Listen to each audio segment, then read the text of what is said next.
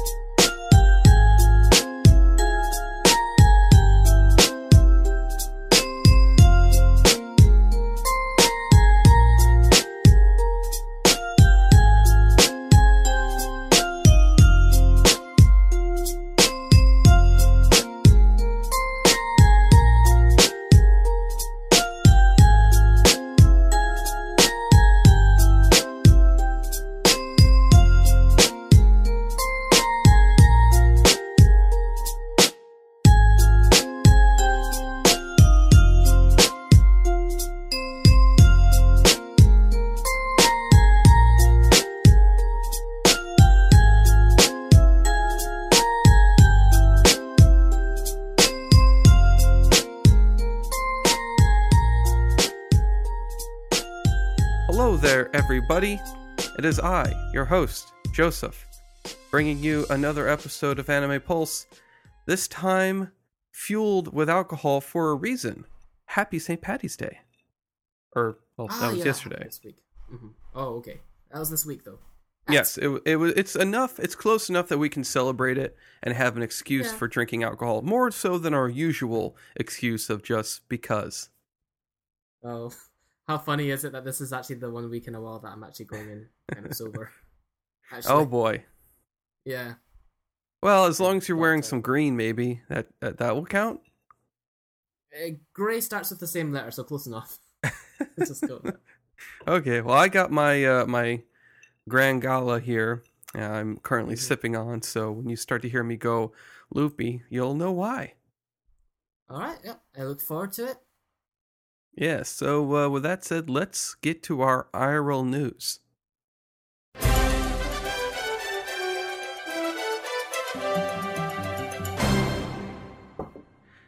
Oh boy, so this week, it was just a lot of work for me. Really nothing to mention happened at work. There was no big snowstorms this week. I did go and take off half a day on Friday so that I could go see the doctor, who, it wasn't the same doctor because I could go see the same doctor because she is a contracted out urgent care doctor. So she goes to the hospital like once every couple weeks. And she told me that I had to see someone within like 10 days of the medication being, or within 10 days from the day I saw her and the medication was out. So I was like, all right, I might as well see someone so I don't potentially relapse into a infection if it's still there. But the doctor who did see me, who I kind of doubt her ability, because I went in there and she looked in the wrong ear first and she's like, oh yeah, it looks clear. I was like, the right ear. That ear. That's fine. And then she looked in the other ear and she's like, yeah, it looks clear in there too. Oh, good. I was like, you looked like 2 seconds and the other doctor looked like for a minute. Well, whatever. She gave me the okay, and so I'm back to normal, I guess. I can go work out again. So starting Monday, hitting the gym again. Woohoo! Sweet, okay. Hopefully, yeah. Your routine shouldn't be too off just from 1 week's break, I guess. Not too bad. I do plan to start back down at 3.5 on the treadmill and then kick it back up to 4 later next week. But I think I might even actually start doing different machines at the gym. I've always done the treadmill just because it's my staple go-to machine. And I've been thinking about either hitting up the elliptical or perhaps even doing some weights in there. I'm not a big weights person just because those machines are usually taken over by very good looking athletic people. And I just kind of feel out of my element, like doing the stuff. I know how to use them because my father showed me how to use them back when we used to go to this other gym called Family Fitness. But at the same time, I don't work out with anyone because my dad's never available. And so if I do go working out there, I'll be doing these weights all by myself with no one to spot me. Mm-hmm. Okay, so don't need to be too self-conscious about it. Yeah, so I might just start out on some cardio machines again, and maybe if my father's up to it on Saturdays, we could do uh, some muscle, some weight Yeah. lifting and stuff like that. Yeah, I mean, a good routine to kind of get going is like start off with very light cardio, like at least for maybe like 10 minutes or so, and that gets your whole body sort of warm. And then you go to the weights because if your body's all warmed up, you'll perform a little bit better with the muscle workouts.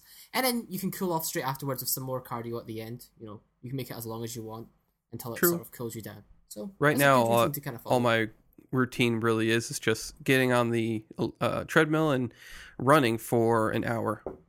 Or not Mm, running, going 4.0 miles an hour at an incline of 3.5, which may not seem a mm. lot, but after a full hour, it's actually kind of hefty. Yeah, yeah. It's a real test of stamina more than anything, I'd say. Yeah, and that's what I think my legs are built for is endurance. Mm-hmm. So I definitely think that going a slower pace for longer actually is in my, it works out better for me. But Yeah. Mhm. if I want to push myself, I definitely need to up that speed. Uh-huh, uh-huh. So you're more of a marathon guy than a 100-meter dash. Yeah, and I'm more of a slow marathon guy. I'm more of like I'll see you guys at the other side. I'm the tortoise. There are other people who are the hare. They get Mm-hmm. worn out. They have to sit there at the drink stand, and I'm just strolling along, just like, hey guys, how's it going? No, I'm good. I don't need any beverages. I'm just gonna keep going. Mm-hmm, mm-hmm. Yeah. Yeah. Uh, what else? Oh, I beat Mass Effect Andromeda today. Wow. Was that three Yeah. weeks and you beat the whole thing? Well, roughly like 4 or 3 weeks, but it's not a good game. I'll say that. It's not Reiterated rated enjoyable, another. Mm-hmm. really. It had me giggle twice Oh yeah. in the game. That's it, twice. Um, Intentionally? well, no, Was it? because at one point I'm on this one world where gravity is less, and there's this big gap that's like this big crevasse, and I'm driving around in the little explorer, the Nomad, and Uh huh. I like see the crevasse coming up, and I'm like, oh shit, and like, I try to stop, and I'm like turning, and like I have one of the Krogan in my ship. Was it not Grunt, not Rex, Drac? Drac is in my ship or my vessel, and he just goes shit. Mm.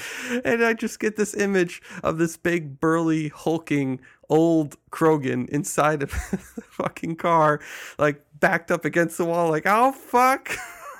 Like, I know what unable to Krogan do sounds like. anything. Mm. Just like seeing the ledge coming and like, oh no, Ryder, no. He throws up in the back seat. Oh, it was fucking funny. And it made me laugh for a good bit, but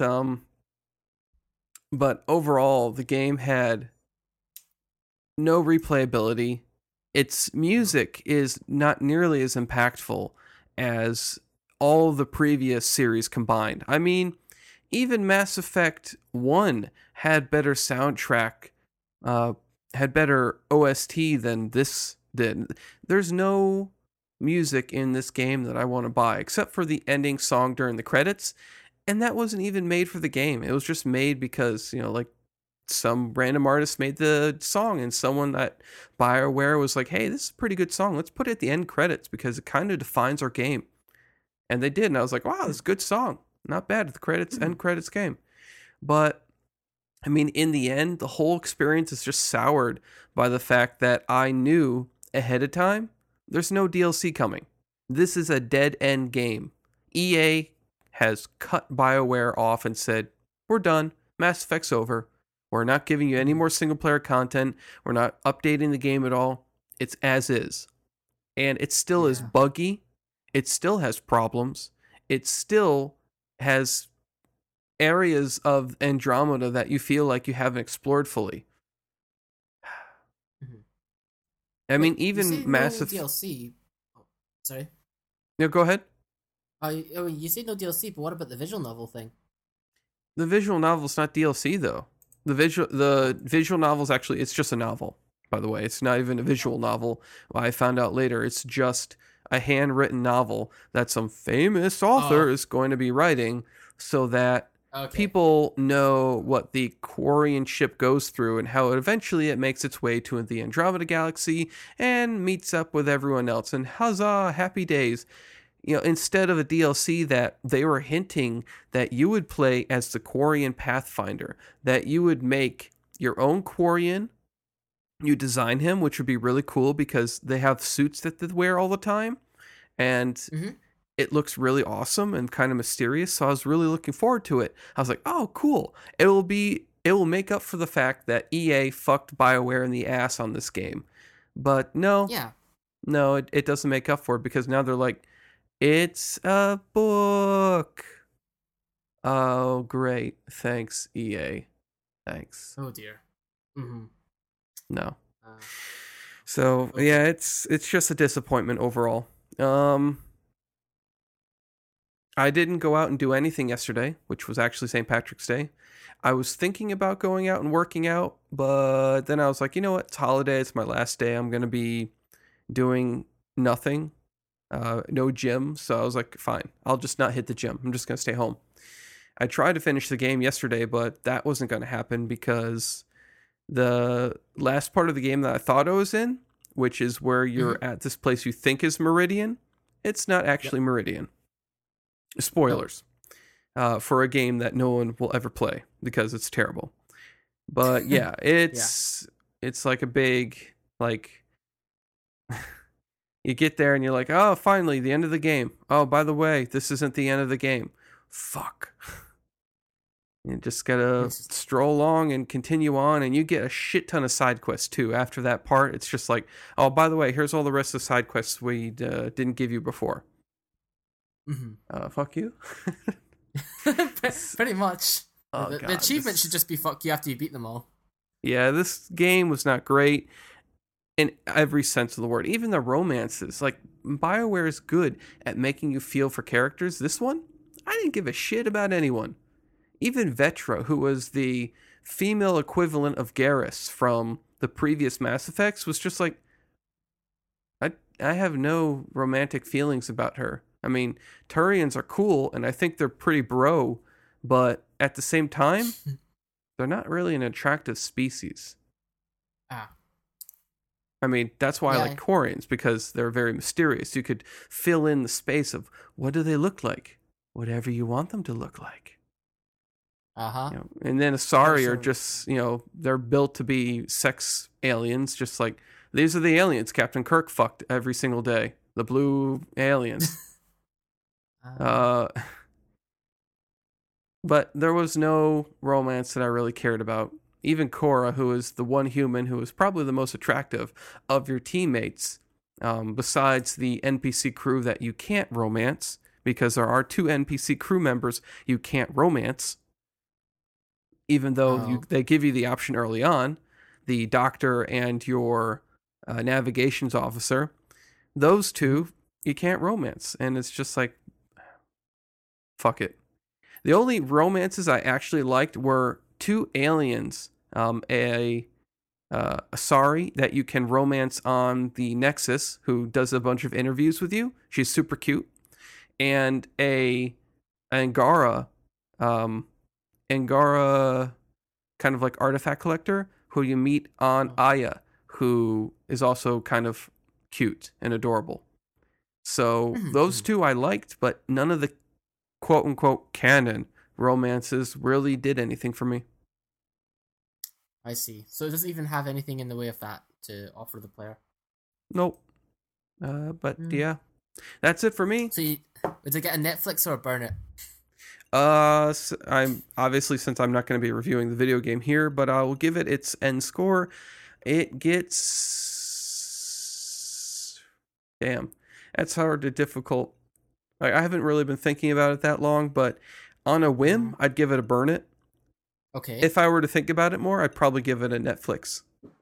Because it still works. It still managed to get you to the end, so It's I still guess that speaks for something. something. Unlike Yeah, some it's a Steam thing. games out there where it's just copy and paste reused assets, this game Yeah. made some of its assets. See, that's Mm-hmm. also the problem. You walk around the game, you notice a lot of those assets in the game reused from Mm-hmm. Mass Effect 3. Like, oh, Mm-hmm. that's a med kit. Oh, that's that's like a terminal. And a lot of them are like, Mm-hmm. I recognize these from Mass Effect 3. They Yeah. don't look great. Mm-hmm. So, but overall, there's like a sign that somewhere, someplace, someone in the development process actually gave a shit in the process somewhere with this game. Potentially. Potentially. Yes, Okay. like they had a good idea at the beginning, but then EA stepped in. They were like, all right, you had your chance with Mass Effect 1, 2, and 3. Now we're taking over, bitches. Do what we say. And Mm-hmm. Bauer's like, oh, okay. What do you want us to do? Single player, fuck it. Multiplayer is where we're going because we're doing games as a service. And they're just like, but this Yeah. is a heavily single player game. We don't fucking care. Do what we say because we pay your checks. And not to mention, they pretty much stripped like a large portion of my understanding of the main team that worked on Mass Effect and had them all put to work in other Yeah. projects, including Anthem. So Yeah, and yeah. Anthem is their big next stake that they're trying to, fulfill on, which is their games as a service game. It's their Mm. like, oh, it's gonna be online with microtransactions, and it's just like, fuck you, EA, fuck Mm. you. Like, we Which don't is a care. shame Like, because like the trailers I've seen, the gameplay so far looks quite nice. oh yeah, it's pretty. It's, Mm-hmm. I guess, kind of pretty until you look at like the characters up close, and they're like, ugh, why would I want to put my dick in that? Mass Effect Yeah. 3, Okay. that was like Mm-hmm. sexy textures. It was like, that's like sex for my eyes. Mass Effect Mm-hmm. Andromeda, it's like, that's like herpes. Ah. Okay. the many fuckable textures of Mass Effect series, the Yep. progression of it. Yep. Culminating in Anthem. Yeah. Mm-hmm. Well, yeah. Well, once again, I suppose just similar to last week, fuck my life, and we'll just move straight on to the community. I'm more interested in how everyone else is doing. So, this week we have a lot of comments on our last episode, Insufferably Aho, which was episode 548. I thought it'd Holy be pretty Doomdever. funny. Yeah. I commented a bit back, and at first I was thinking that'd be really funny if we managed to push it to like 20 comments, and then like one day it just like shot up to like from 27 all the way to like 32, and now it's like 33. Unfortunately, like a lot of them were making jokes about, oh, imagine if Andrew had to read all this out, but it's I put the word count together. It's longer than my review if I put all the word count together, so no, understandably, I'll have to summarize quite a bit of this. And the subjects go from different topics like Watch Mojo to the Aho Girl to even a bit about Hajime no Gal. So I guess starting us off on the domestic violence side, but actually it starts off with on a nice note. He says, Midnight Crew says, I don't know if it was the alcohol, but you two felt really lively this week. Had a great time listening to your banter while outside in the darkness and heavy snowfall. Swedish winter is so much fun. Watch Mojo is actually an occasional guilty pleasure of mine. I know their lists are always going to be pretty bad, but it's kind of fun to tune into them every now and then. And again, to see what kind of crap they slap together. That said, let's shit on bad top 10 lists seems to be a staple of all the anime podcasts I'm listening to, and I kind of enjoy it as well. Makes for a lot of discussion at least. I can't really comment on Aho Girl since I haven't watched it, but since I'm tired of the old I'd never approve of violence against women chivalry Bullshit. bullshit. Yes. I don't know why I was so apprehensive at swearing there. I'll at least give it points for just running with the male on female violence gag without pussyfooting around it like so many other shows and manga. I'm looking at you, Rama One Half. I'd say this as a pacifist. If you're going to have violence, don't be afraid to have it go both ways, or you're better off not having it at all. I'm just gonna skip my comment. And then he elaborates further. This is it goes more as more of it being a bit of a pet peeve. Oh yeah, I About mean, I how understand that too. I'm more of a, mm-hmm. this is going to piss Yeah. off a lot of feminists out there because they like to have their own Okay. little special place, but they Uh-huh. want equality. They're always about that. Yeah. Like, we want to be treated as equal to men. Well, then Okay. you're going to have to get rid of the whole fact that women, being hit by men is such a grievous offense. A guy punching a guy, it's like, it's what we do. A guy punches a Yeah. girl, shame on you, off to jail, cut his hands off. Mm-hmm. But you'll have to get rid of that. You'll have to basically be saying, oh, it's okay for a guy to punch a girl because it's equal. You want to be treated as Yeah. equal? We get to Mm-hmm. beat you up just like we beat each other up. Yeah. I mean, like if especially in terms of media representation, you wish.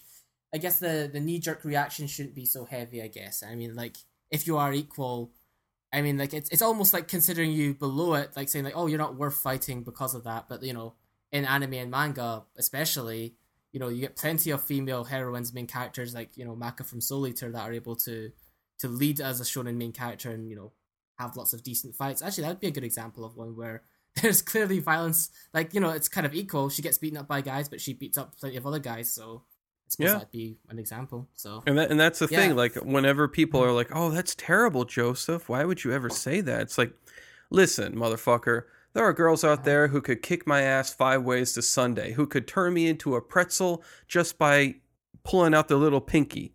I've seen those women out there, all right? I am not afraid to say that women out there can kick my ass. So, Mhm. just on the equal basis that women can kick my ass, I can kick the ass of other women as well. I'm not going to be one of those guys that's like, oh no, the girl's coming at me with a knife, I'll just run away. No, it's like, that bitch going to get fucking knocked the fuck out. She comes at me with a knife. Mhm. So it's less on that sort of principle and more just like you just don't typically like watching it as to why you avoid that sort of thing in anime though that you choose to watch though. Mm-hmm. I Yeah, mean, I still have it's my more of a own preference sort of thing.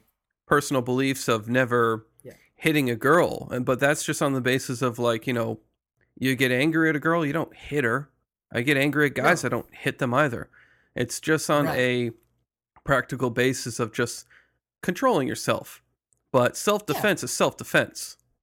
that's true. Yeah, exactly. They come at you with a knife, then all gloves are off, I suppose.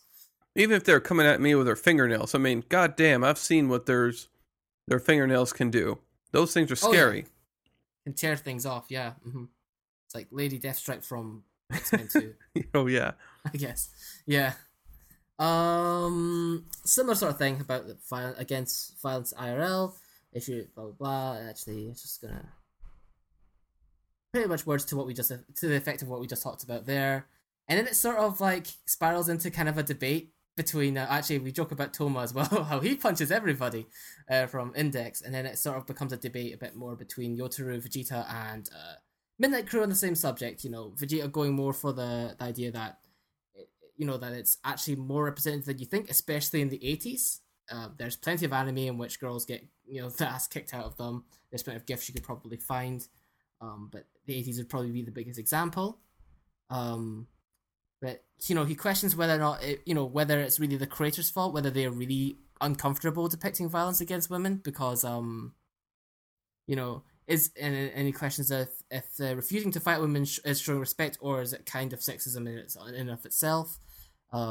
Because there have been several cases in which the male character will say that he doesn't want to fight a girl for such a similar sort of reason. So then it sort of goes into the debate sort of continues. They bring up some examples here though. They got Rumenko Takahashi, who as you understand did Ranma and the last series you reviewed, and he speculates about how Ranma changes sex specifically for perhaps because Takahashi wouldn't be comfortable about him fighting girls otherwise.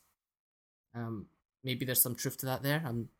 He I don't know does if you ever... generally avoid getting into fisticuffs with the women when he's not actually a woman. Right. Okay. I will say that, like, I've noticed, like, when he does fend off, like his first battle against Shampoo, it's as a girl. Oh yeah. Okay. So there we go. Mm-hmm.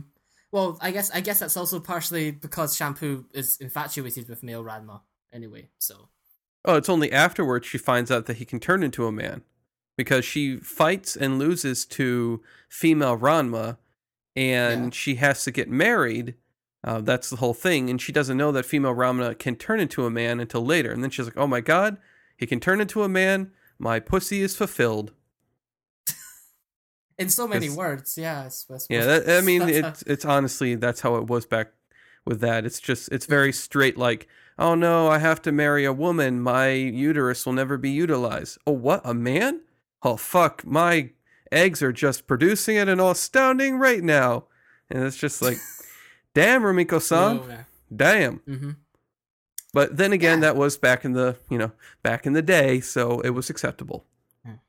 Yeah. And then he goes on to mention like one of the more recent examples that comes to mind of this, where they're perhaps a bit more scared of having this sort of thing appear in the anime, would be Beatless, where the main lead doesn't want the female android waifu to fight and promises to protect her, even though she's a super weapon and he's a wet blanket. But then Vegeta chimes back in with some more points about how about how basically what's this? Sorry, what's was a dude slaps the hell out of women. Again, the 80s were nuts. There's a really good, meaning bad, example from recent anime, which is called Rowdy Sumo Wrestler Eat Something Taro. I don't remember this one. It's based on an old manga, but it doesn't fit current times at all. He was a big dude getting rough with everyone and having his way because there weren't a lot of people who could stop him. This was a very unpopular show, but Joseph would find this kind of especially distasteful. So apparently that's an example of one where I guess a woman gets beaten up. And then actually they bring up an example I know of actually, where Ichiro Oda, the guy who does One Piece, he has a character called Ivankov in it, who's basically like this.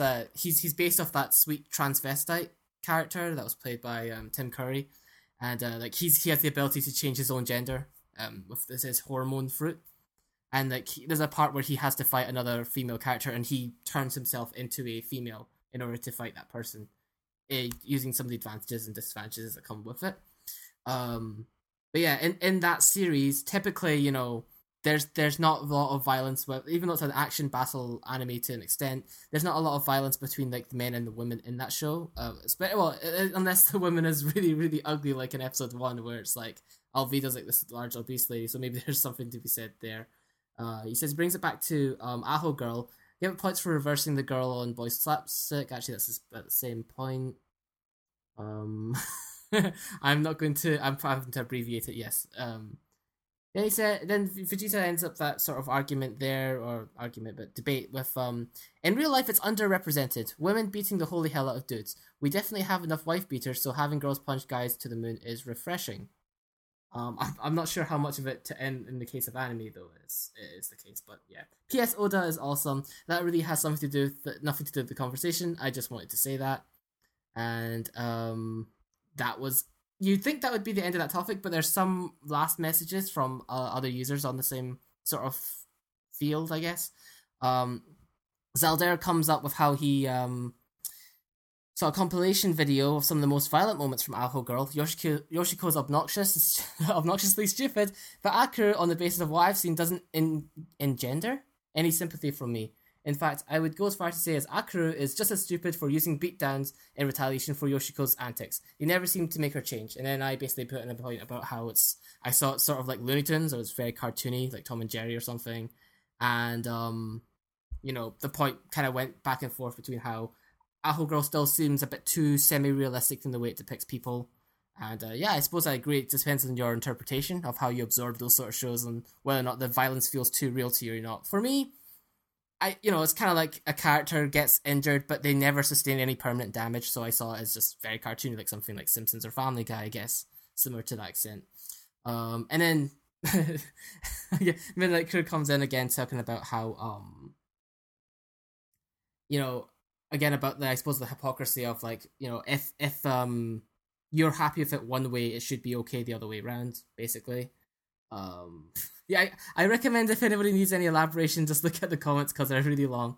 And then Black Magic ends off with from the way it's Black Magic 44444, so quadruple 4. I can only relate to similar to a show called Puka, only in reverse. The titular character is in mad love with her boyfriend Garu, a ninja who is none too keen on her outlandish displays of affection, often with sheer overwhelming force, like what Akun does but up to 11. I'll also pass that information on to Millennium about him review. I'm guessing he's talking about Hajime to no Gao. So yeah, that's the stuff about Aho Girl, and we could probably move on from that to the other stuff. Because on a similar sort of note, Yotaro Vegeta brought up about how the Watch Mojo list. Oh, actually, he also did share you a link. I don't know if you saw it. You know that doujin you were talking about with the mummy. Yep. Yeah, he sent a link to that, so that might be the one you were talking about. That was in relation to No, the. I'm No. trying to find it right now. The one one I mentioned. Yeah. It's like a really tanned mummy. Give me a moment here. Okay, I'll let you find it while I guess I'll read through the stuff then at the same time. Yeah. While you find it. So yeah, Andrew's issue with Watch Mojo is that they don't write lengthy explanations about the anime they're discussing. I think that's your expertise, good sir, and I thanked him for that. And I said more or less that's the case. It's not really like they need to have a lot of length to their explanation. In fact, I'm trying to reduce the length of my explanations down quite a bit in order to make it more listenable. But it's just that what they choose to explain is the problem. They just read the blurb, and I learned a lot more from the comments about the top 10 list that I'm going to go through here than I ever did from the Watch Mojo list, and they present better reasons as to why it deserves to be on a list of top 10 worst harem of all time, sort of thing, And I talk about a user called Wildfire, and about the quality of the writing, how to make it flow. The only thing I'm doing to really try to make my reviews flow a bit better in response to that is that I'm just trying to reduce the word count for the most part by like about 500 per review now. They're trying to make them about 500 words less, and also just trying to make them less segmented and more like they flow from one subject to another. But that's just sort of what I'm working on there. And then next one is actually sort of a just tangent off a big comment by Rampant AI, who talks about Hajime no Gyaru, my first girlfriend is a gal. And he says, I get why one might initially be offended by the male protagonist and his circle of outcast friends. It is meant to be offensive. I sense early on that they are given these faults so as to provide room for the MC to grow. So curious to see if my hunch was right, I managed to work through all of the 10-episode season.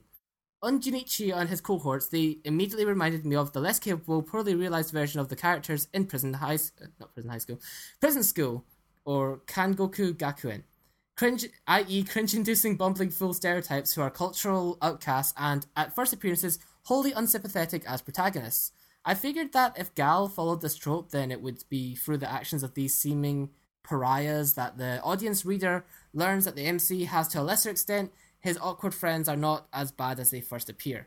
We are supposed to observe their actions and come to see them with, if not a positive viewpoint, then at least more neutral stance on their characters. That is, something along the lines of, you can't judge a book by its cover sort of message.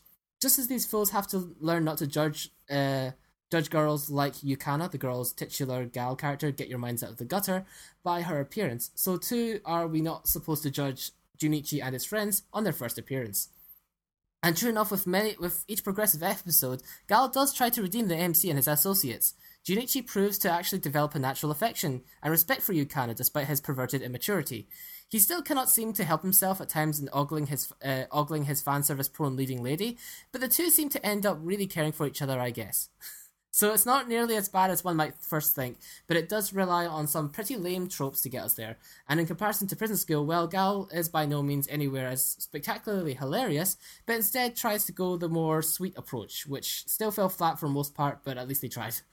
I can't say the animation was all consistent either and was poorly done in a lot of places, so meh. In truth, I nearly dropped the series too early on, especially with the callousness they were treating the pedophilia of the character Minoru, downplaying a perversion that is offensive hot-button issue for myself and most right-minded people.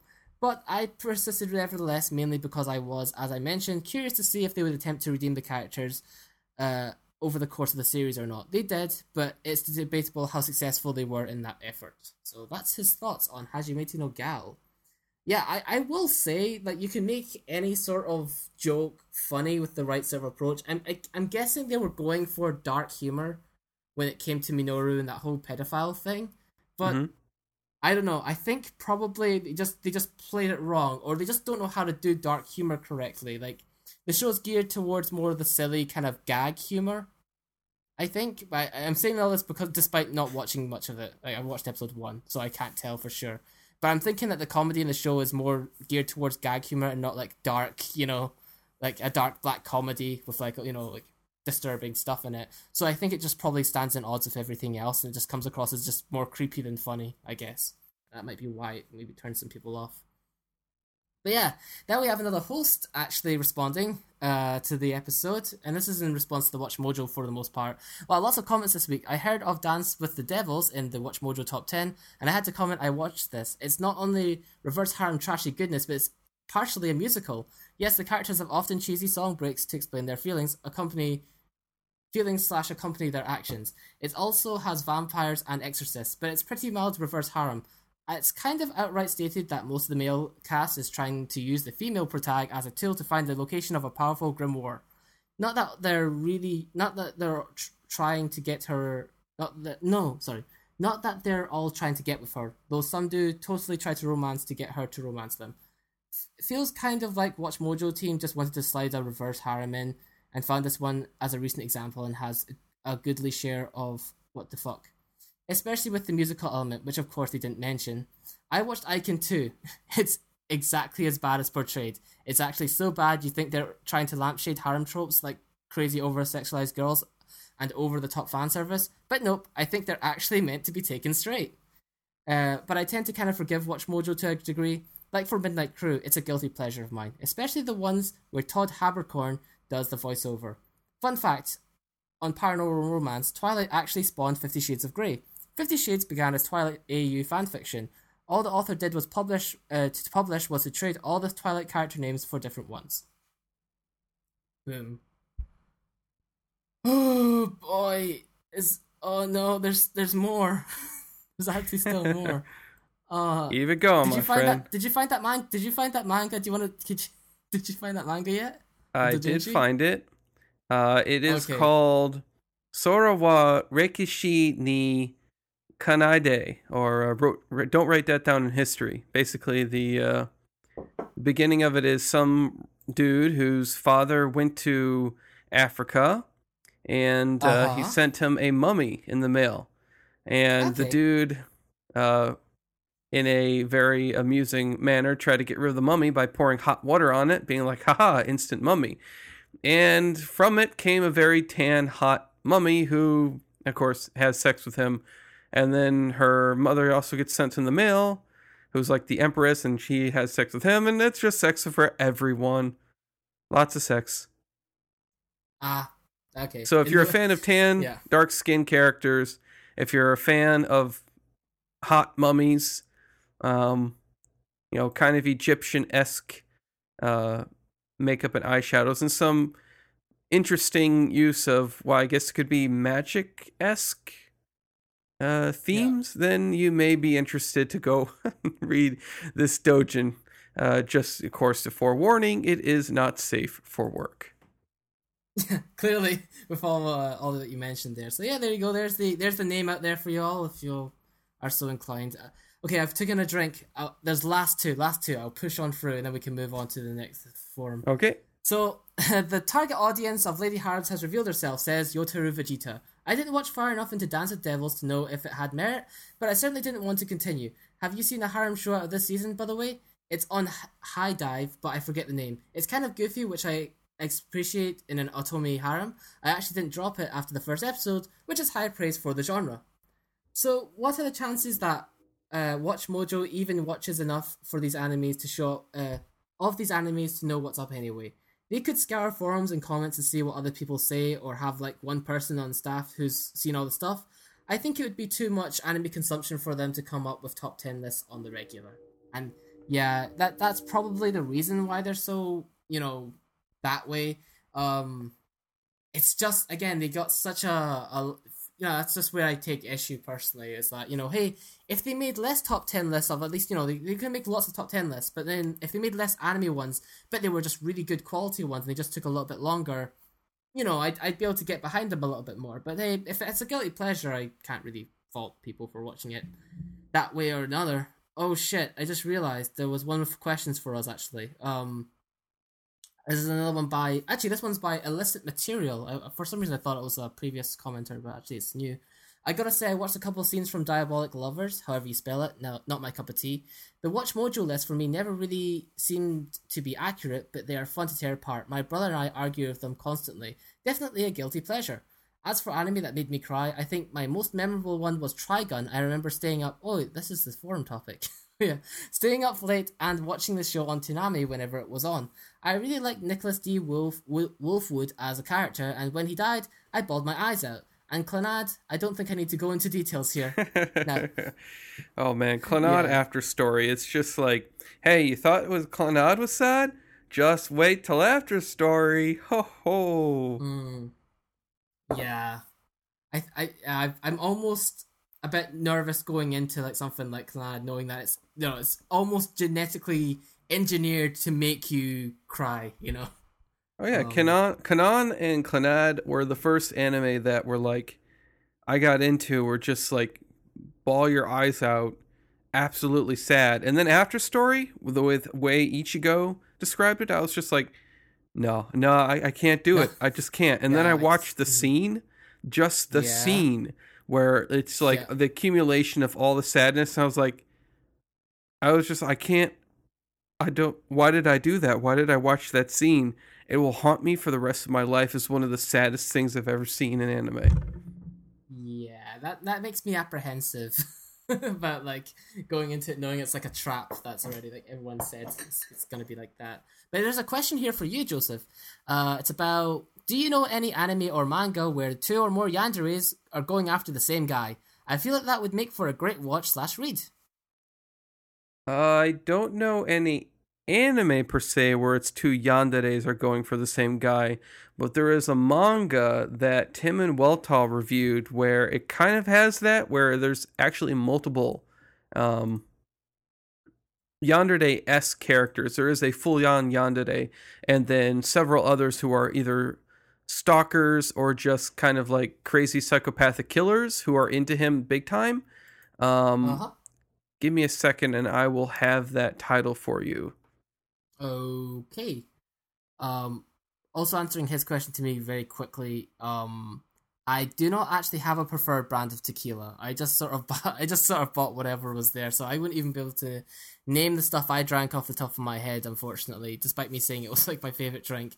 I don't drink it regularly, but the times I have had it, it's a very social occasion sort of thing. It's probably why it has such memories. But I don't drink it as regularly as I do something like beers, and that's probably why I wouldn't be able to recommend a good one, unfortunately. Um, Apparently, you bought some really good stuff by the case. It was very smooth, and could be neat or on the rocks. It was great. Ever had anything like that? Unfortunately, I have not. I've only had I've never drank it on the rocks or anything like that. I've always just had like a shot with the lemon and the salt store mix. Did you find the one you're talking about, Joseph? Yeah, it's called Abnormal K Joshi. A normal Keijoshi. I want to see a picture of this. What's this? Abnormal Keijoshi. Yeah, basically we got a protagonist who's fish-eyed and very like Oh yeah. fuck the world, Oh and he yeah. has many girls who are all very interested in him. One of Oh them yeah. being a serial killer.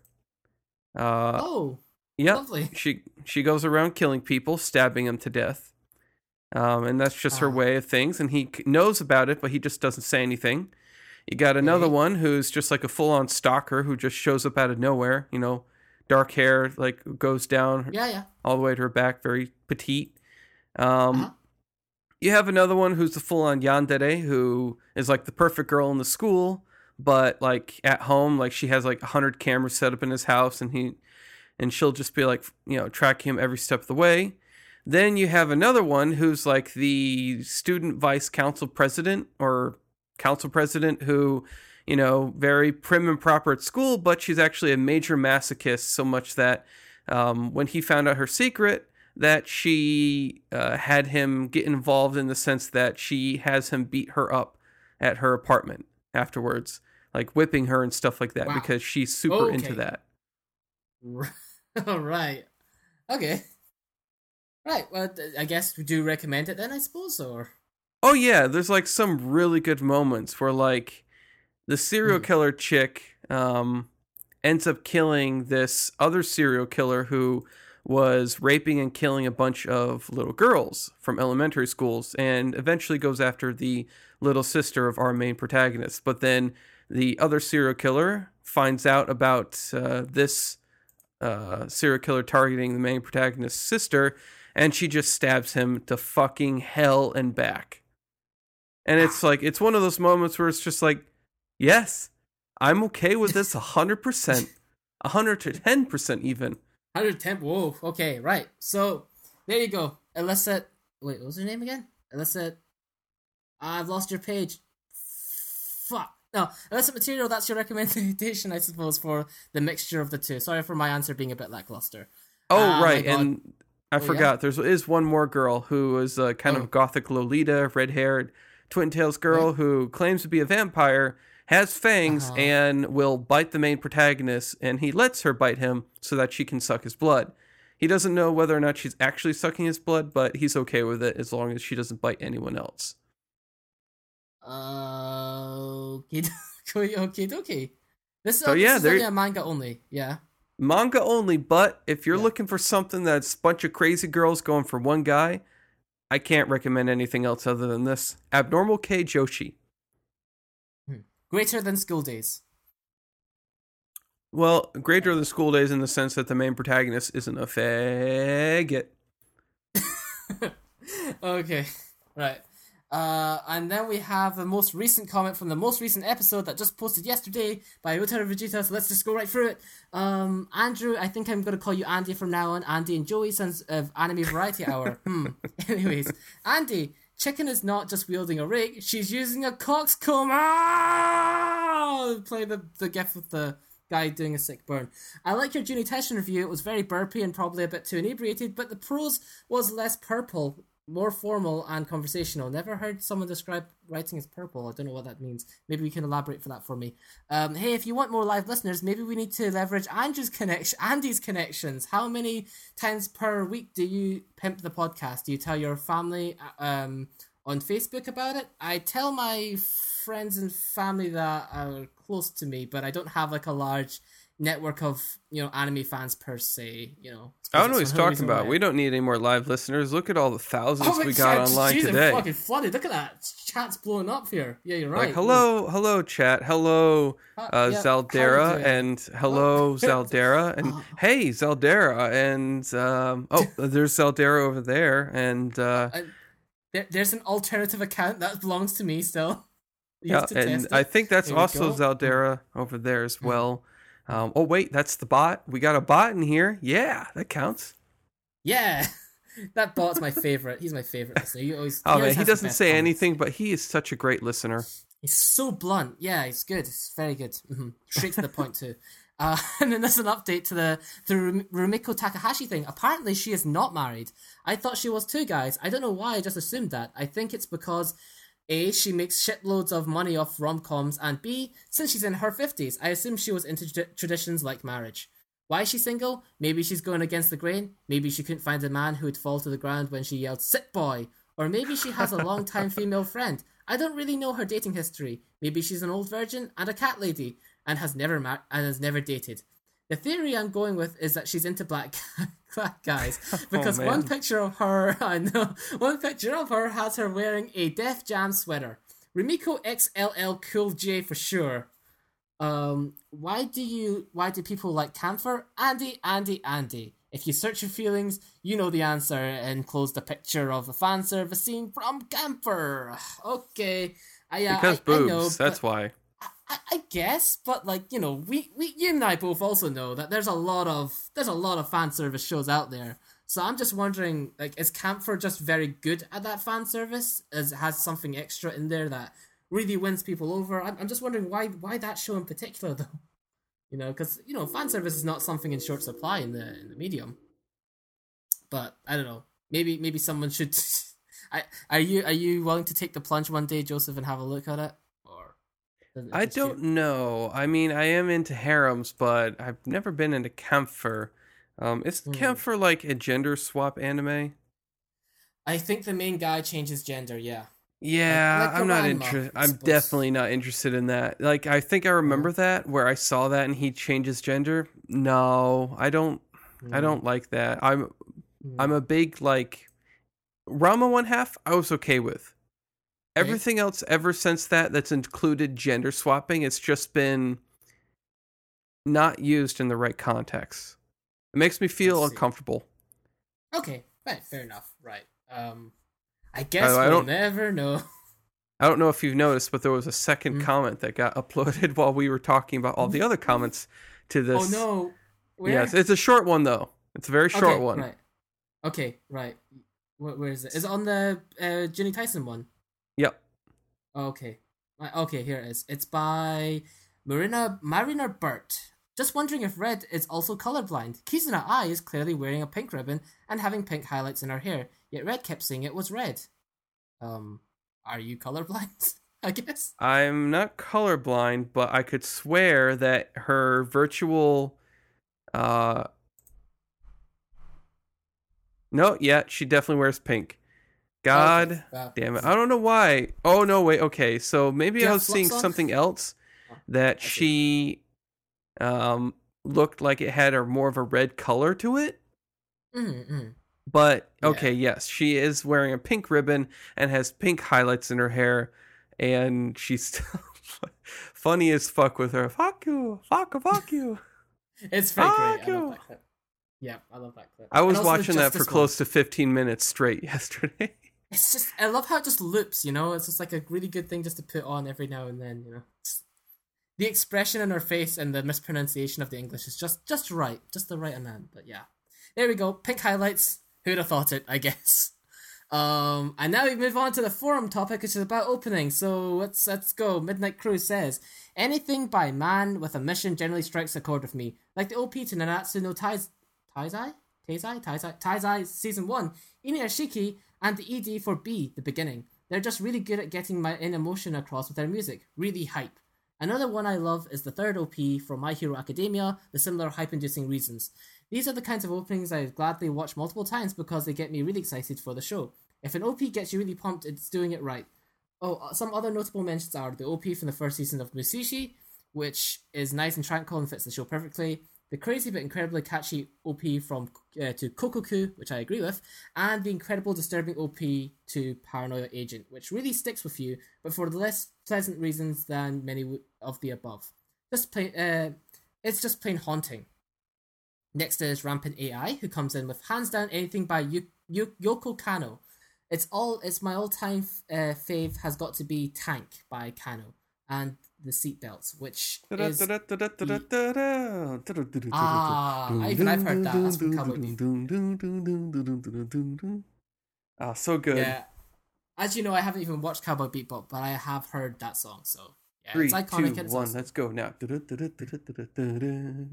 very classy. Yeah, Ah. it doesn't sound very anime like, but from the Oh offset, no, but it's it very actually does. jazzy, very blues Mm-hmm, jazzy. mm-hmm, yeah, but I think it does seem to really match the show. Um, I have lots of favorite OPs and EDs for various anime, old and new, but this one has to be mentioned. It's true. Zelda comes in with time to say something blasphemous. I really don't like anime openings, specifically the choice of songs. Most of them to me seem like generic contemporary J-pop songs, whose purpose is to annoy and delay getting to the main content of the show.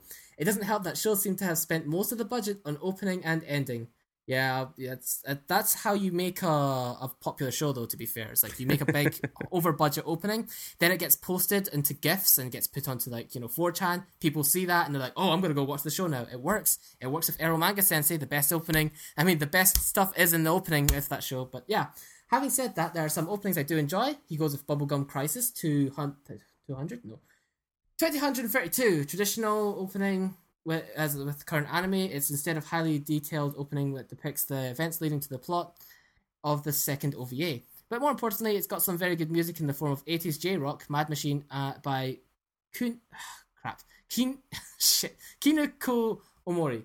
Zoku Sayonara Zetsubo Sensei, unfortunately I couldn't find a YouTube link, but its opening to the second season of Sayonara Zetsubo Sensei has a very catchy song and an odd animation style that adds to the quirkiness. The fun fact is that the OP actually does get more detailed and more colourful with each successive episode until it's like full coloured by the end.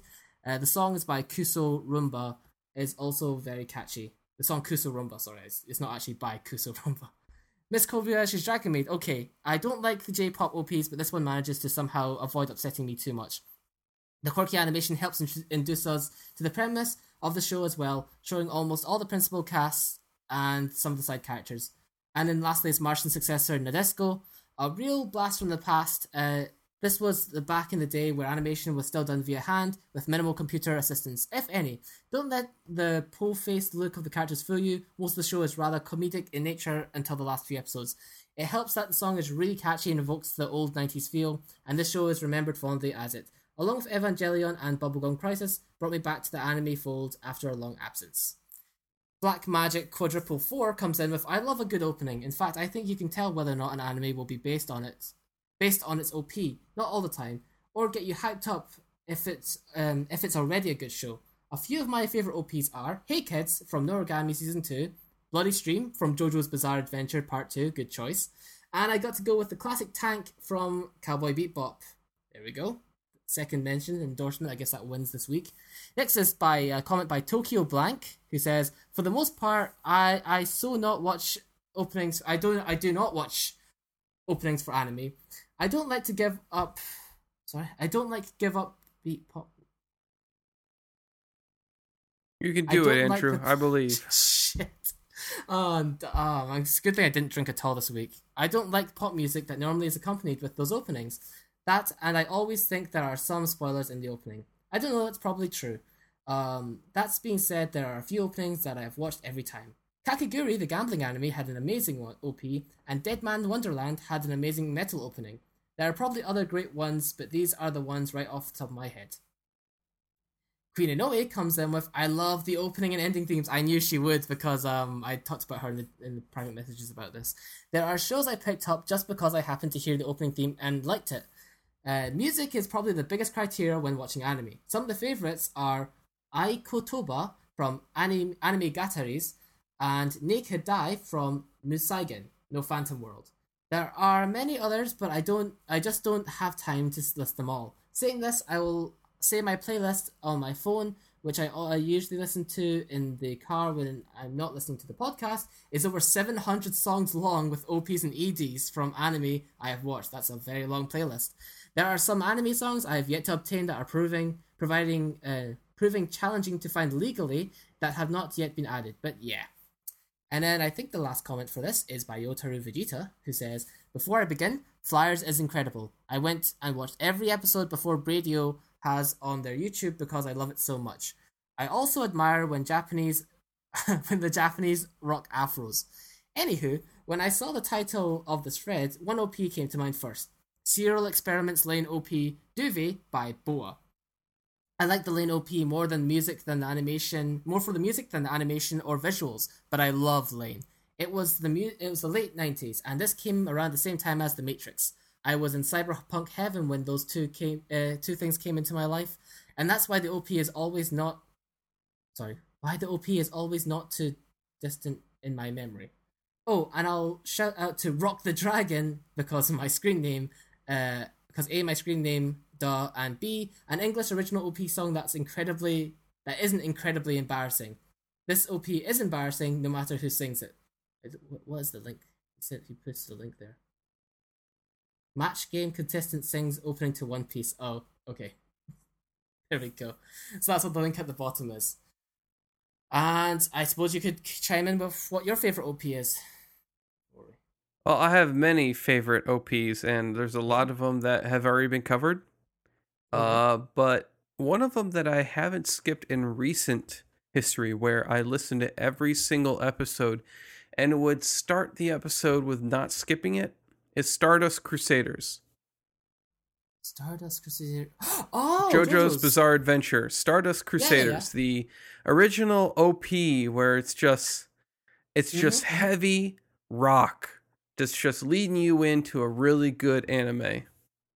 Yeah. Mm-hmm. And even their second opening is pretty good too, especially when it gets to this Zaweldo version where where Dio just shows up and he actually freezes time during the OP and he just walks around the main character like, ha.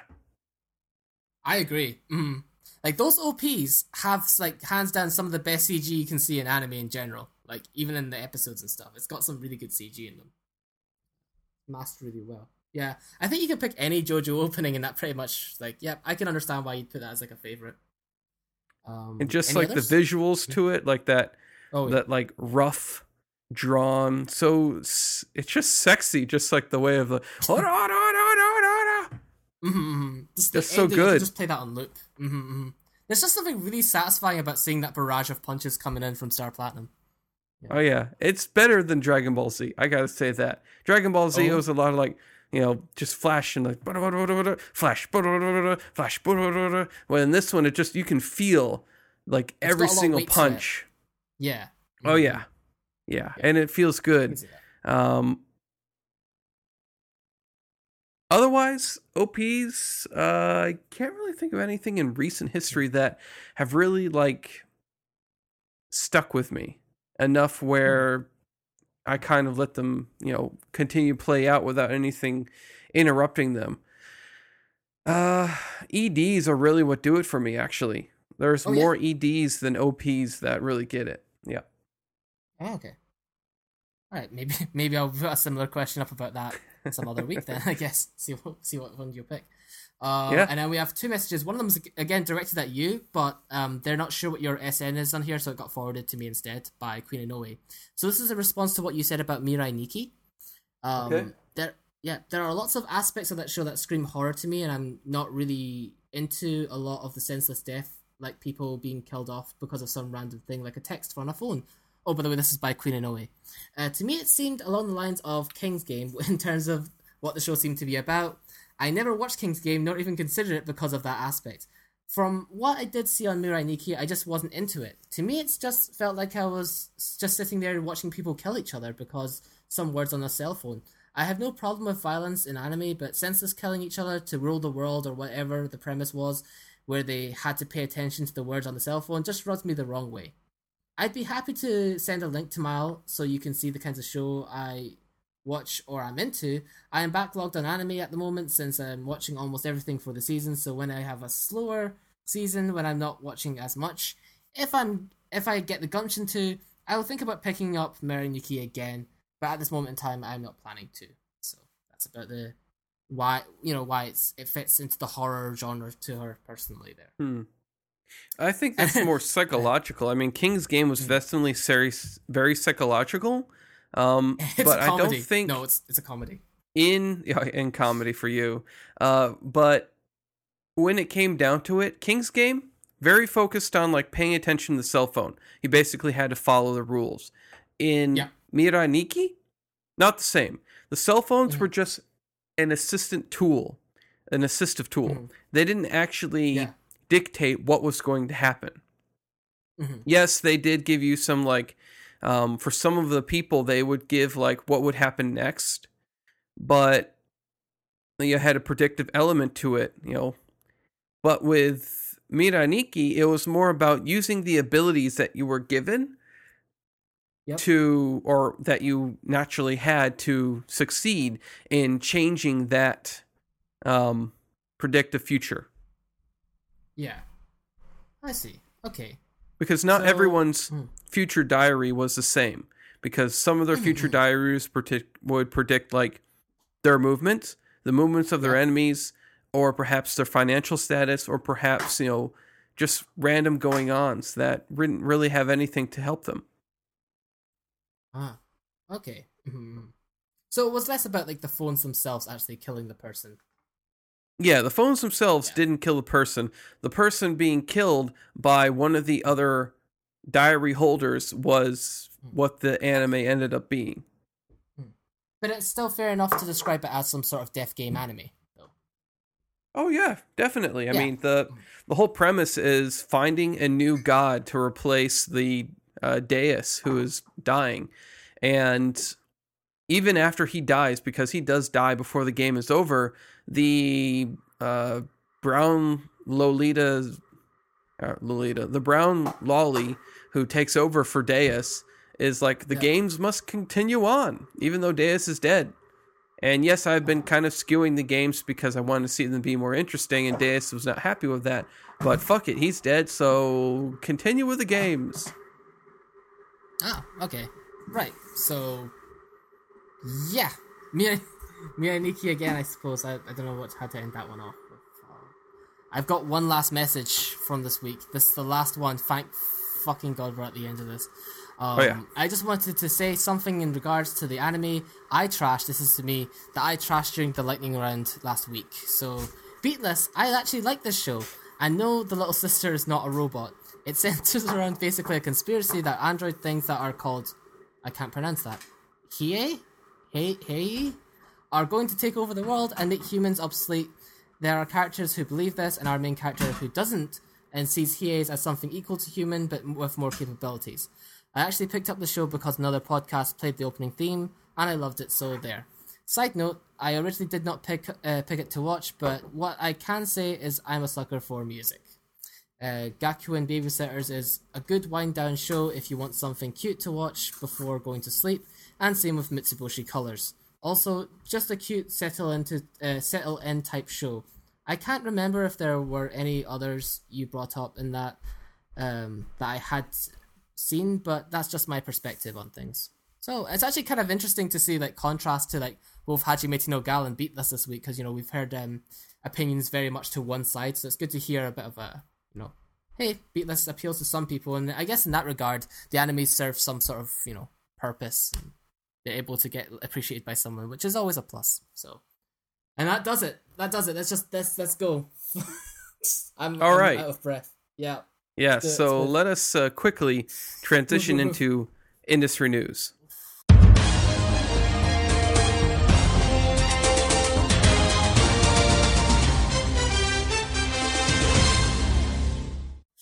And to start things off, I got a bit of a tidbit here from a Twitter user who actually answered a question that many of us have been scratching our brains about and just claiming as impossible.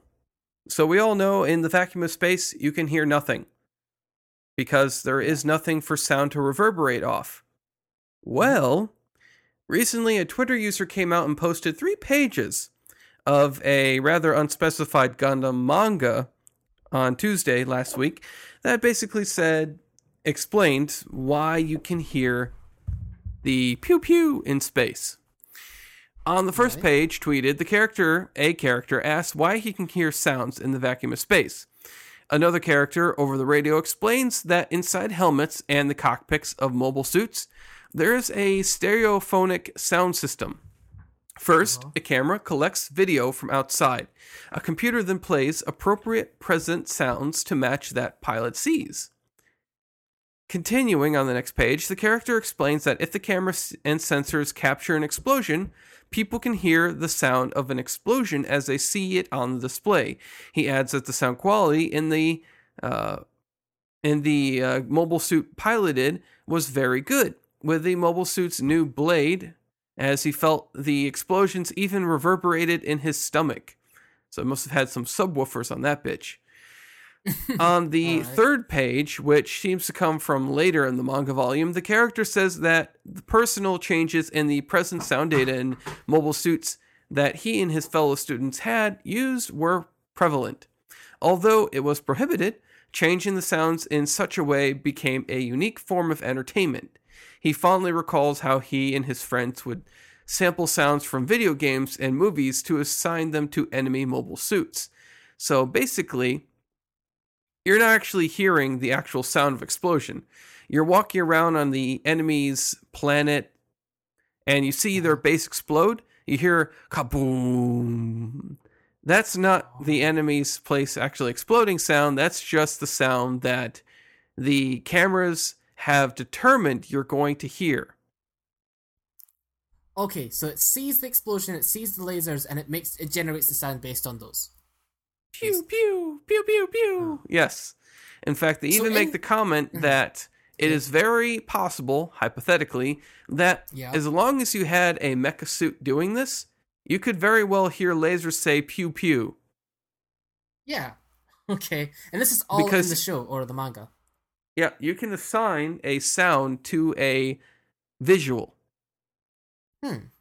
It's kind of like those scratch-off cards back in the day in the movie theaters that would say like, now scratch off here for burning rubber, scratch off here for popcorn, scratch off here for, blood, something like that. Oh, okay. And it's kind of like that in the sense that the camera picks up what you're seeing and is like, this is an explosion. Thus, you'll be hearing this noise, which kind of makes sense to me in the sense that it helps the pilot because it's like the camera on your Gundam is seeing, behind you, there is a Gundam approaching and it's making this noise possibly. And it makes that noise and you can hear the explosion behind you. You're like, there's a Gundam who is blasting off towards me. Move out of the way. Mm-hmm. So it actually kind of has an in-universe sort of function. It helps them feel the space around them, basically. Yeah. Yeah, okay. Right, fair enough. Yep. I guess this could partially explain why you can hear sounds in space in Star Wars as well, I guess. Maybe they just do the partially. same technology. Yeah. Okay. Yeah. Alright. So yeah, there you go. Okay. So bulldozing straight ahead. There's season 2. Back when I was doing my audition to come on the podcast, I reviewed a little anime called Ace Attorney, based off the Phoenix Wright series of games. They're lawyer games, and they're on the DS and Game Boy Advance and pretty much every mobile device now. And it got an anime adaptation by A1 Pictures, which I would have loved as a kid because I loved the series so much, but I was disappointed in, to say the least. And now they've announced they're going to make a season 2. That's going to be hitting Japan in fall 2018. So I'm looking forward to / dreading this release. It's going to be based on the third game. I don't know how many episodes they're going to dedicate to it. Whether it's going to be 13 or 24 episodes. It's going to be based on the third game, Not Justice for All, Trials and Tribulations, which was one of my favorite games, so it's got a lot more writing on it that they could possibly fuck up. There's going to be a lot of returning characters and casts. Apparently, they have the original creator and director, Shu Takumi, on board. I feel like he's just there for name recognition, because I don't know if he's 100% happy with this. I hope he's not, because I believe in him more than that. They've got producer Koji Nagai along with Ayumu Watanabe as producer and Keiko Ota as character designer and chief animation director, and Kaoru Wada will handle the music. I don't recognize most of those names at all, and I'm worried about them handling the music and saying that because they included almost no tracks that were directly lifted from the games or reorchestrations of them, which is a shame because the music from Phoenix Wright is incredibly iconic and a big part of the experience. So, yep. I just wanted to throw that out. I'm dreading this. It's coming out. I'm not very optimistic because it looks very similar to this promotional image here of one of the best characters, Godo, with his mask there. But Phoenix and Maya look as watered down as they did in the last season. So there we go. A1 Pictures, creating dreams. Thank you. All right. Well, my last piece of news here, because I have 3 this week, is a bit of a election coming up. Kadokawa is actually putting out a new election for the next generation of light novel heroines. The heroines, totaling a number of 25, are competing from the MF Bunko J, the Sneaker Bunko, Fantasia Bunko, Dengeki Bunko, and Famitsu Bunko lines. Previously, Amelia won a previous election limited to only the MF Bunko J heroines in November. However, she'll have a hard time defending her spot since ReZero isn't nominated this year. Instead, the election is focusing on the next generation of the top light novel heroines. The candidates are, from Sneaker Bunko, we have Kaifuku Jutsu no Yarinawashi Shoshuku Maho no Skill Copy no Cho Sits. Oh, god damn it. What do you make Man. God damn. That's a fun looking name. Okay, it's a manga by Rui Sukiyo, sorry. Then we have Free Life, Isekai Narimoya Funatoki. That's one much shorter. We have Boshojo Saka to Mazatsu Million Salionaire. That's that. Yes, with many A's after that. We have Sentoni Haken Shimatsu.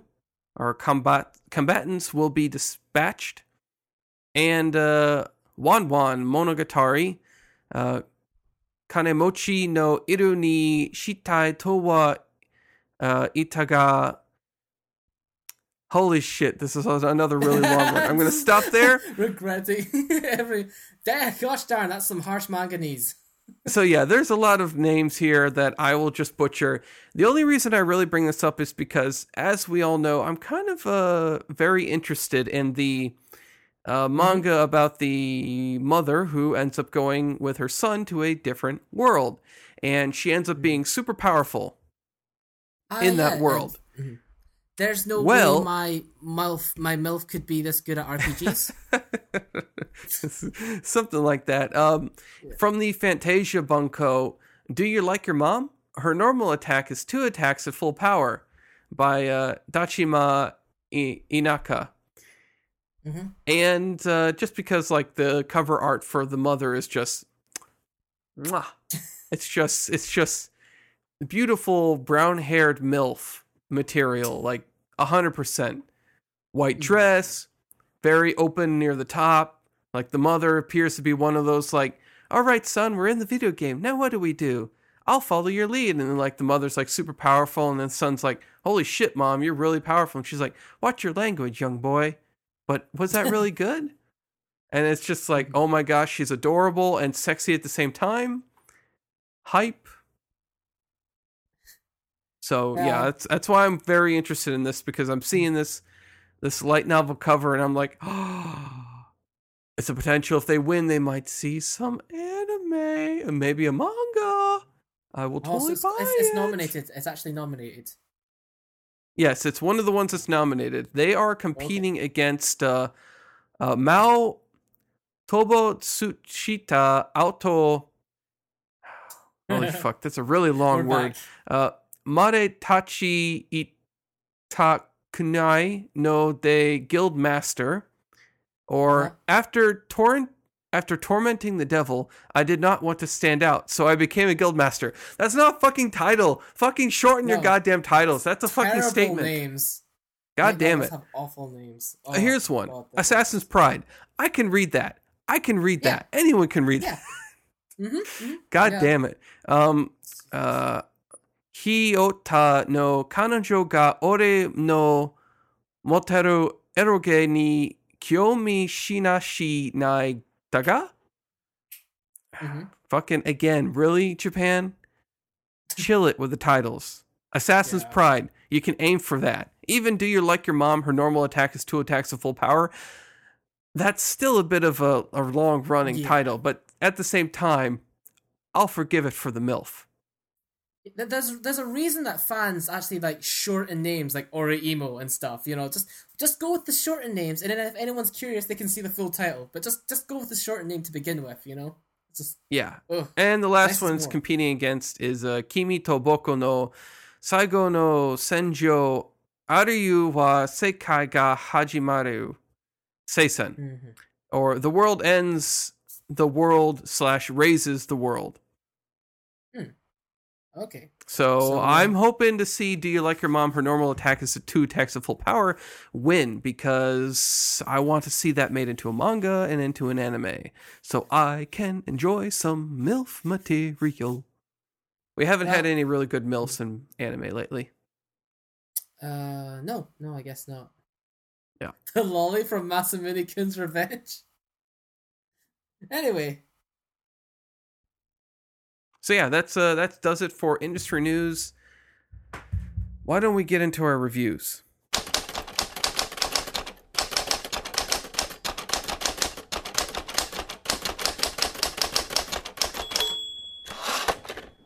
And since I just ended our news, how about you get us started with your review? Okay, so, go straight into it. Many years ago, when I was trying out to be the co-host, I talked about a little anime, I feel like deja vu here, called Kuroko no Basket, aka Kuroko's Basketball, a sports anime on Shonen Jump's manga by Fujimaki Tadatoshi, and adapted by Production IG, who have worked on such timeless masterpieces like Noblesse Awakening. Every episode starts with the premise. There was once a team from Teiko Middle School that went undefeated for the 3 years they were together, and came to be known as the Generation of Miracles. Each of the 5 members displayed unique talents befitting the title and left to different schools now as rivals, different high schools. Unbeknownst to most is that this team also had a member with his own talents known as the Phantom Sixth Man, or Kuroko. This is the story about the basketball that Kuroko plays.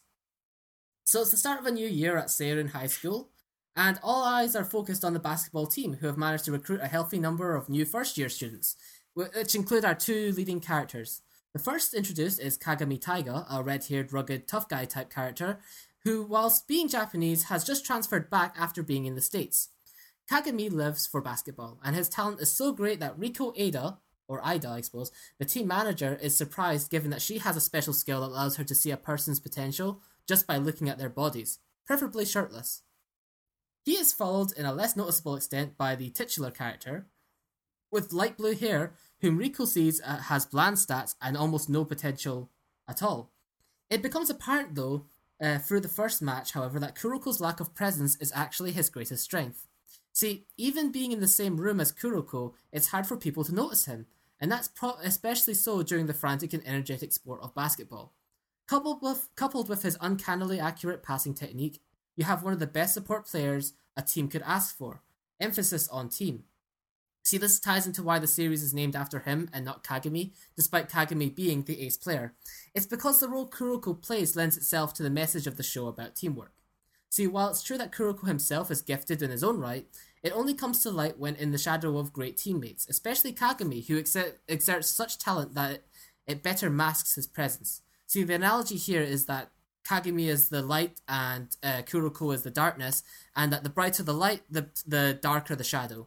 So now Kuroko's personal philosophy about sport is not exactly revolutionary, but it's an over-the-top and energetic means that Shonen Jump series are particularly good at, where the entertainment lies here. It's pretty apparent that the big bosses in this series are going to be the aforementioned Generation of Miracle members. They each sport different colourful hairstyles, various archetypical personalities, and most importantly, with their own special moves. Many would agree that, with Shonen Jump especially, the villains are often as important to the series as the main cast, and that is because of the various purposes they can serve. They can challenge the ideals of the main characters like many do in One Piece or Naruto. They can serve as mountains to be overcome like Frieza and Dragon Ball, or they can even add some additional charisma and charm a la Dio Brando and JoJo's. In this regard, the Generation of Miracles in Kuroko passes with flying colours. They stand as the antithesis to the show's theme, not just in terms of their mindset, but also because their abilities allow them to excel individually, unlike Kuroko. Those abilities are in this show in Season 1 ranging from the ability to score a free-pointer from anywhere on the court, to being able to perfectly copying someone's technique, basically like using the Sharingan. Now, none are quite as fabulous as Dio in terms of personality, however the nature of this being a sports show leaves them open to continue to be rivals even if they lose to Kuroko and get some further development, I guess similar to Vegeta in that regard. Heck, the development process is sped up by the fact that our two protagonists will elicit different reactions from the Generations of Miracles just by the nature of Kuroko already having a history with them and Kagami meeting them for the first time. So, now, during my audition episode, you also remarked about how sports is not exactly the most popular type of anime out there. And it's probably easy to see why. See, if top anime lists I've browsed through mean anything, escapism seems to be a large draw to popular series, with shows taking place in our world often having to incorporate some sort of fantasy element, such as the time leaping in Steins Gate, or Your Name with its body swapping. It's true that Kuroko has superpowers, but the story doesn't fall apart with the removal of it, unlike with the examples I just gave. Sports anime in general stands in contrast with these escapist notions. See, they highlight that a real-life activity and passionately describe it through the story, why so many people care about it. This could be said about anime outside typical sports, e.g. how Ryo no Oshigoto shows the reason to play shogi is the lolly harem that comes with it. But my assumption is that sports as a whole carries less appeal to the anime watching masses, unless we add lollies. I too never really dipped my feet into the genre for a while. I mean, I figured that one day I'd watch something like Hajime no Ippo as my first sports anime because at least it would have fighting because it's boxing. But through some strange occurrence, it happened to be Kuroko in the end. One of the reasons I love anime so is that more than any other medium, it can communicate from creator to audience that anything, no matter how mundane, can be interesting with the right sort of presentation. And this translates over to sports, where through the creator's passion for the subject, that being basketball, they were able to make me interested in something that I've never played in real life really seriously or really taken an interest in. Despite it being sports, the motions where drama is found during a match, the dynamics that form between the players, the power struggles, and game like mechanics maintain a lot of the appeal that you get in great battle manga. This appeal is channeled through the lens of the sport with attention to details like team formations, special moves that add to the rather they add to the sport rather than distract from the game itself. And unique aspects to the sport, such as the ever-present time limit that is used to enhance the tension. Now, what I have been saying could be seen as dick riding the source material, but with Kuroko, there's plenty more dick riding to go around because the anime production quality is pretty damn solid on its own. This is a good-looking show. The character design is varied enough, and the art style is clean, with just enough detail and lighting to punctuate drama and expressions. Better still is that Production IG have really brought their A game in terms of the animation. There are instances of one too many flashbacks at times, and there's parts where it's a little bit slow, but looking over the season as a whole, a lot did get done, and backpedaling to the animation, at its peak, especially with the last matches, they quite simply made the show seem hype as shit. It is this level of raw kinetic energy that the studio is capable of here that led to my disappointment in the scarcity when it came to the show like Ballroom Iyokuso that I covered last year. There's way too much for me to go over in detail here, so my initial draft of this review ended up being way too long, so I had to overhaul a lot of it. But seeing as it's only season 1, I thought, I could probably cut it down, and I'll just round up some honorable mentions in our lightning round section. So, while there are clear protagonists to the story, the supporting cast is decently strong and managed to be likable as a whole. The OPs are pretty entertaining, not the best in the series, but the first one has the most memorable song. It's rare, but the moments where they try to put male-orientated fan service is kind of funny by the nature that any guys watching this show aren't looking here for that. And lastly, it's worth noting that it's obvious that you're not going to see them go against the whole generation of miracles in one season. But I will say they do manage to make the conclusion satisfying with one of the best matches not even involving the main cast. So yeah, it's a good sports show. It was really the gateway drug that got me into trying other sort of sports shows like Haikyuu, Ping Pong the Animation, Moe Ping Pong. It still stands on its own to this day, and need I say more, it's obviously getting a download now for me. Download now for Kuroko no Basket. Yes. Well, I think that's pretty good. I guess that brings it to my review of, I'm titling Insert What I Expected, What I Got meme here. What can I honestly say about this anime other than that it was not at all what I was expecting? And while I'll admit I never watched any of the previews, I still didn't see this coming. It was like seeing the description for a dish on a menu called Fettuccine Alfredo, ordering it, and being served an Italian wedding soup. Sure, they might both be Italian dishes, but they're very different in terms of what kind of dish they are. One is pasta, and the other is soup. But enough with the analogs, let's dig in. The anime in question is Nora to Ojo no Noraneko Heart. And the premise is basically that the princess of the underworld has come to Earth to bring about the end of times. But due to her being from the land of the dead, she gets sick around so much life. And instead of killing everything, she simply turns a high school boy into a black cat. Now, from the description I read, this sounded pretty cool. Kind of like Inu to Hasimi wa Tsukiyao, but with a cat instead of a really dumb dog. This is not the case, however. We instead get one of those short episode style anime where the main protagonist, Nora, has already been transformed into a cat. Being that this is based on a romantic visual novel, Nora is surrounded by a gaggle of female friends, most of whom want to be his first time. See, it's rather easy to turn Nora back into a human. All he needs is a kiss from a girl. But of course, Nora, for some reason, runs away whenever any of the girls try this. Likely it's because he's your typical high school male in anime and has no dick. But I would like to think that it was because being a cat is super cool and you don't need to go to school or work. It's probably still the former reason, though.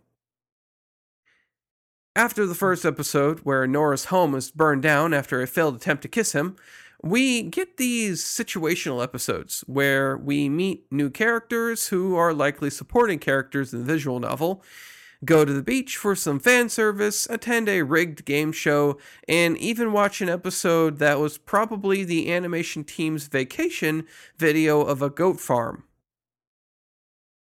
Sometimes we get a joke or two that lands. But then you get an episode where Nora meets his dead mother in the underworld, which comes off as pretty goddamn sober. So even if you're looking for some quick comedy, I can't recommend this series. In all honesty, this was a time waster of an anime, used much like expanding foam in the place of substantial anime that I passed over because their descriptions didn't appeal to me. When I realized that this was not at all what I was expecting, I just shrugged my shoulders and pressed onward, knowing that at least the short length would free up more time for playing games or watching YouTube videos. Mm-hmm. When it comes down to it, this is just going to be one of those forgettable types of anime no one will have ever heard of in a year. The animation was a joint production between two studios I've never heard of, DMM Futureworks and W-Toon Studio. The animation is simple to say the least, but it's playful. One episode which was just video of a goat farm, was pretty odd, but for a work done by two studios I've never heard of, this wasn't terrible. And I've seen terrible done by pretty big names, so consider this me saying it's adequate. Voice acting, surprisingly enough, the actresses who played the main cast of gals who followed Nora around are pretty well versed in the voice acting business, with names like Yu Asakawa, who played Ryder from Fate's Day Night, Eri Sendai, who played Tsubaki from Future Diary, and Natsumi Takamori, who played Mei Misake from Another. So, with that in mind, I would say the voice acting might actually be the best part of this series. Something I'm never really looking for, but I'll take what I can. Yeah. And so, for my favorite character, there's none. Everyone here is pretty paper thin in terms of personality and development, meaning I would have to base my decision on appearance. Sadly, due to the animation, all the girls come off as pretty young, so I'm not interested. Even Nora's mother looks to be in her late 20s, if that. Yeah. So, for a very short review, Nora to Ojo no Noraneko Heart gets a burn it. Didn't scrape by with Netflix. Nope. No, not even a Netflix. Oh dear. Let's set that on fire and let it burn. I see. Okay. I was wondering if the grace points of it being short might save it, but nope, didn't manage to. Okay. Nope. Well, Right. I believe that does it for an episode of Anime Pulse. I'd like to thank the 1,000 of listeners who showed up. All of them. I'd also like to apologize if the community bit dragged on a bit long and it was also a bit of a mess. Apologies for that.